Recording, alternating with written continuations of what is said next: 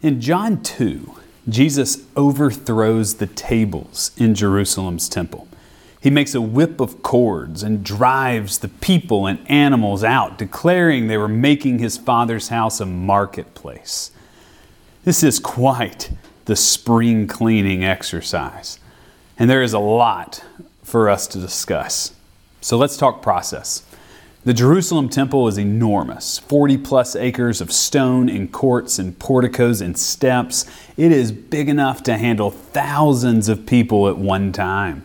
Pools line the outside of the ceremonial cleaning of animals, courtyards for Gentiles and courtyards for women to come and to experience God's holiness. King Herod has a temple in the inner sanctums. Then there's the Holy of Holies, where the Ark of the Covenant was and the chief priest reside. Each time, or at each of these levels, there are rituals and expectations and temple guards, making sure that everyone is following and obeying the religious customs. And then in this context, Passover is near. This is one of the biggest Jewish festivals of the year. It's a huge deal. Thousands upon thousands come from all over for 8 days. And the festivities are run by the religious leaders like the Pharisees and the priests. Passover celebrates the Exodus story, when the Hebrew people are led out of Egypt by Moses. It's combined with the Feast of the Unleavened Bread, recognizing God providing food in the wilderness for Israel to survive. And since so many are making pilgrimage, money changers and cattle sellers ramp up their visibility. So this gets detailed, so stay with me. I'll try to explain it correctly. According to Leviticus 1 and 3, cattle, sheep, and doves were required for burnt offerings in the temple. And since people traveled from afar, they didn't travel with sheep or doves, so they bought what was needed at the temple. But since Caesar's face was on all of the currency, they couldn't use this kind of money to make a purchase. They had to exchange their Roman money for Tyrian coins. And of course, it was not a one-to-one exchange rate. Money changers were making a killing on this day. They're profiting on people's shame and feelings of duty. And Jesus noticed it and did something about it. Look at verse 13. The Passover of the Jews was near. Jesus went up to Jerusalem. In the temple, he found people selling cattle, sheep, and doves, and the money changers seated at their tables. Making a whip of cords, he drove all of them out of the temple, both the sheep and the cattle. He also poured out all the coins of the money changers and overturned their tables. He told those who were selling the doves, "Take these things out of here. Stop making my Father's house a marketplace." Jesus uses good guilt to name the tax collectors and Pharisees and money changers' behaviors, and shows how what they were doing is casting and creating shame. They've exploited a system, preyed on everyone, and are taxing unfairly for people to have access to God. And this is not good. Now I'll pause here and say, so far in the season of Lent, we've invited you to think deeply about the shame that you carry on the inside. But today's text, we need to see that shame is also something we dish out. The religious leaders and money changers created systems that forced people into shame. So Jesus completely shuts down that business of the temple for the entire day. On this day, there's no more sacrifices, no more animals, no more money to exchange. It's all gone for the whole day. And this is one of the most traveled days of the year. Thousands are in town. Thousands are looking to make a sacrifice. Thousands are going to the temple to prepare themselves and their families for the festival. But not today. Jesus has ransacked the sacred animals and thrown out the sacred coins. I wonder, in what ways do our religious organizations or business practices or systems that we live in exploit or diminish the poor? or impede people from accessing God. Whatever that is, if there is anything, for Jesus, it's wrong. We should never impede people from accessing God. If there is anything we're doing that does this, this is the shame we're dishing out.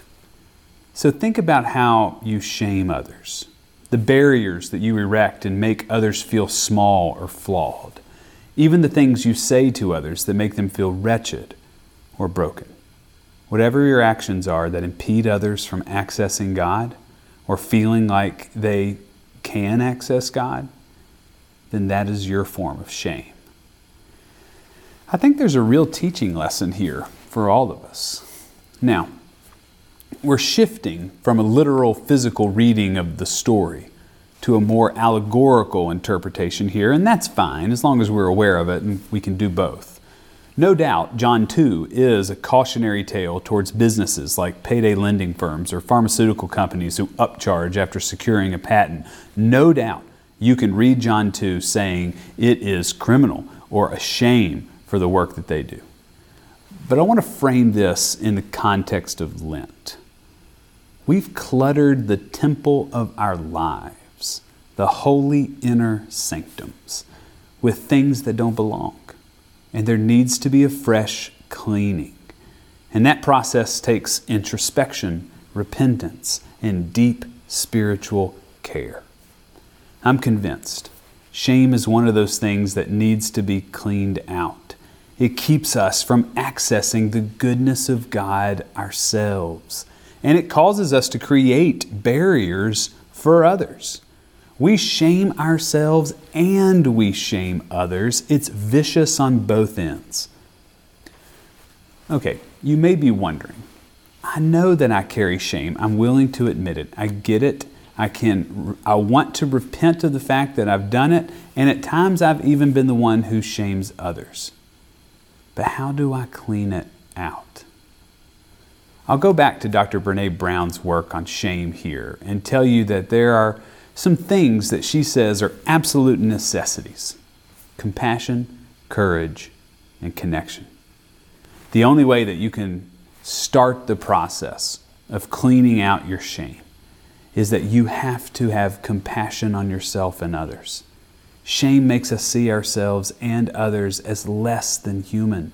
We become so flawed and we think we're irreconcilable that our humanity is just no longer noticed. Compassion reworks this for us. We must build the capacity to see others and ourselves with compassion. This is what Jesus does here for the people who are being shamed. He sees the struggle it is for them to access God, and He has compassion on them. He also has courage. Jesus takes a huge risk attacking the religious order. He ransacks the temple on the most important travel day of the year. That takes courage. Now, I'm not sure you need to come into First Baptist and overturn the tables in the church, but you can make the connection here. If you're going to overcome shame in your life, if you're going to build a resiliency to it, it's going to have to be an act of courage on your part. There's an old story about a male warrior showing up to slay a dragon. It was mighty courageous for him to show up and to do so. But in that same story, there's a female warrior who shows up, and instead of slaying the dragon, she tames it. Which one was more courageous, the male or female warrior? The truth is, they're both courageous. Courage isn't always a physical act. Sometimes taming that which is inside of us is just as courageous. And other times it means we need to remove those things that are a barrier. Whatever shame is doing to you, it will take courage for you to overcome it. And connection too. Jesus' act was done in the temple so ordinary people could connect and reconnect with God. To overcome shame, we will need one another. We will need compassion, courage, and connection. Dr. Brown is telling gospel truths here, even though she's a sociologist studying human behavior, because these three things are all present in Jesus' actions in John 2. compassion, courage, connection. He showed tremendous compassion and tremendous courage and connection when he cleansed the temple. And if we want to move to a healthier form of spirituality, we're going to need to do that too. So like I said, it's a lot to chew on with this text. Depending on how you approach it, it really shows us different things. What I need us to think about this week is this. There are a lot of things that we keep stocked in our temples that need to be cleansed. Jesus demonstrates this in John 2, what needs to also happen inside of each of our souls. I think it's safe to say we've all got a lot of spring cleaning to do.